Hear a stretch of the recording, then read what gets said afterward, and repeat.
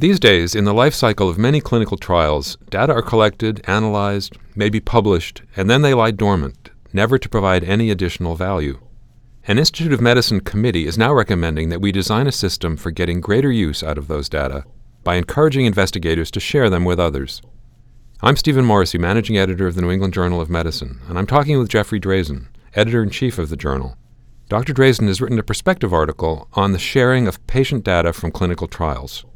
Dr. Drazen, you were a member of the IOM committee that explored the sharing of individual patient data gathered in controlled clinical trials. What prompted the IOM to address this issue?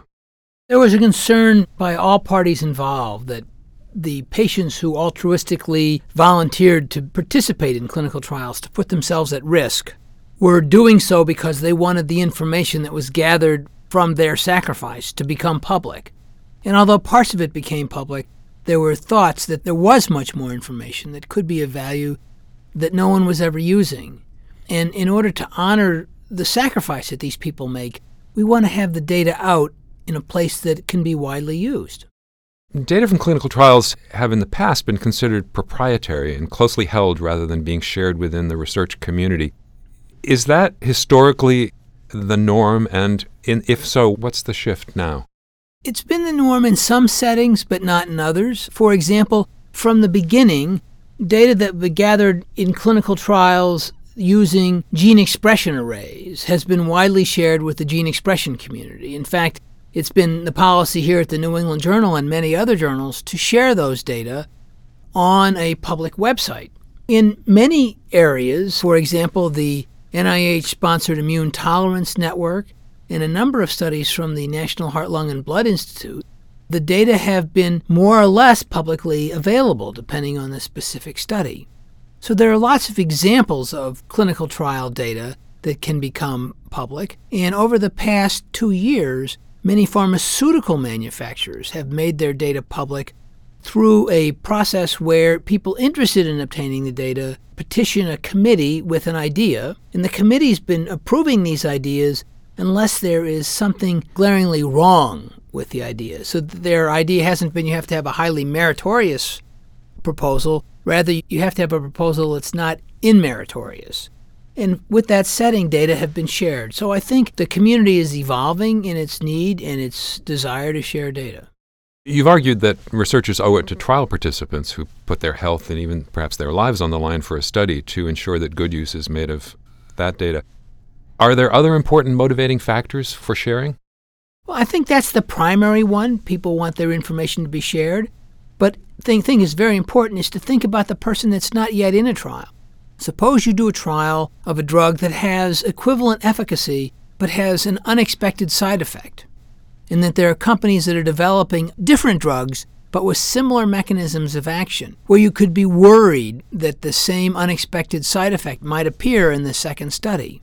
In order to keep from putting patients at extra risk, we think the information should be out there so trial designers could either be aware of this side effect or perhaps change strategies a little bit to overcome the side effect. So this is a way that information that was gathered and not really being used could help protect people in the future. Last January, the IOM committee issued an interim assessment for public comment, and it proposed a framework for increased data sharing. So what was the feedback on that initial report, and what kind of response are you now expecting with the final version? We received hundreds of comments from the interim report with the idea that we wanted to hear from many different constituencies.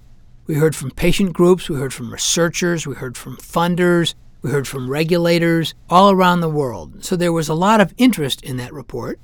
We took all the information into advisement, and each of us was assigned various areas of the comments to review. And when we put together the final report, we tried to take many of the ideas that people gave to us in mind. Of course, you can't always respond to everybody, but we tried to do our best to come up with a report that would serve the world well. And at this point, we're not done.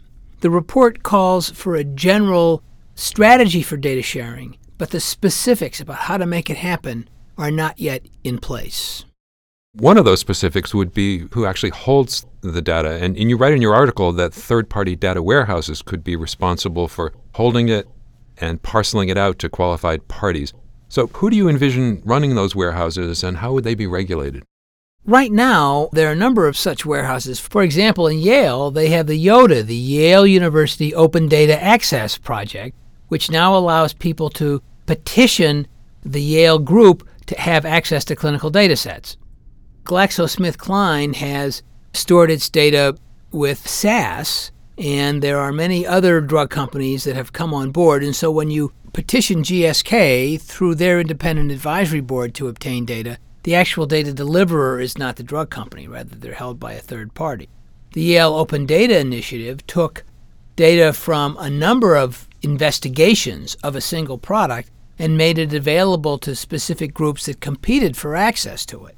So we think that data warehouses will spring up, and we think that they're likely to be very specialty specific, because the items that would be in a data warehouse for a cardiovascular study will be different from those in the data warehouse for a psychiatric study or a health services research study.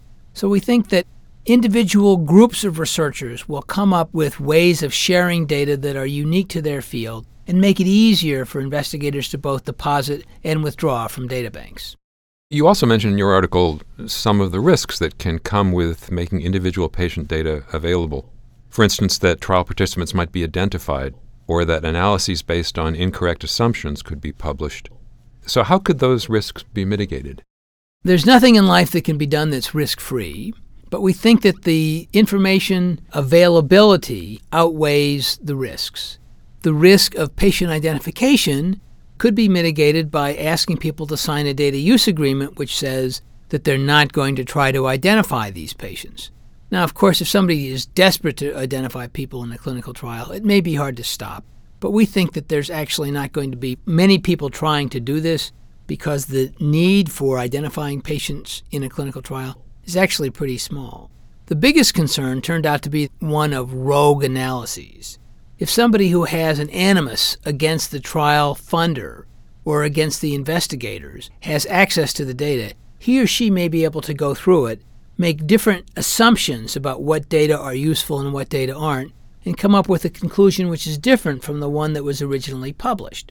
We think that in order to protect against this, when people publish secondary analyses, the onus lies with them to provide clear information on how the analysis which they're now proffering to be published differs from the original analysis, and what assumptions were made that weren't made in the original analysis, what assumptions in the original analysis the investigators of the secondary analysis felt were inappropriate, and the reasons why, so that if there is a different conclusion that's drawn, people will understand the basis for that difference.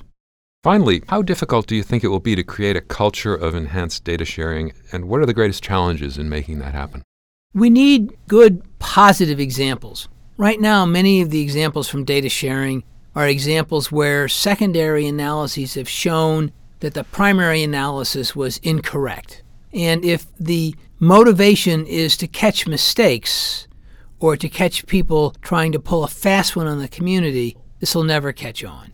But if we have positive examples where people are able to take data, discover information in the data sets that were not available, that people hadn't thought of previously, and are able to advance the art and science of medicine, then it'll catch on right away. It's already happened in the data sharing community with respect to RNA arrays, and it's now standard practice and people find it very useful. So what has to happen is people have to do this, people have to use each other's data and find out that they can learn something from someone else's data that saves them time and money, puts fewer people at risk, and advances human health. Thank you, Dr. Drazen.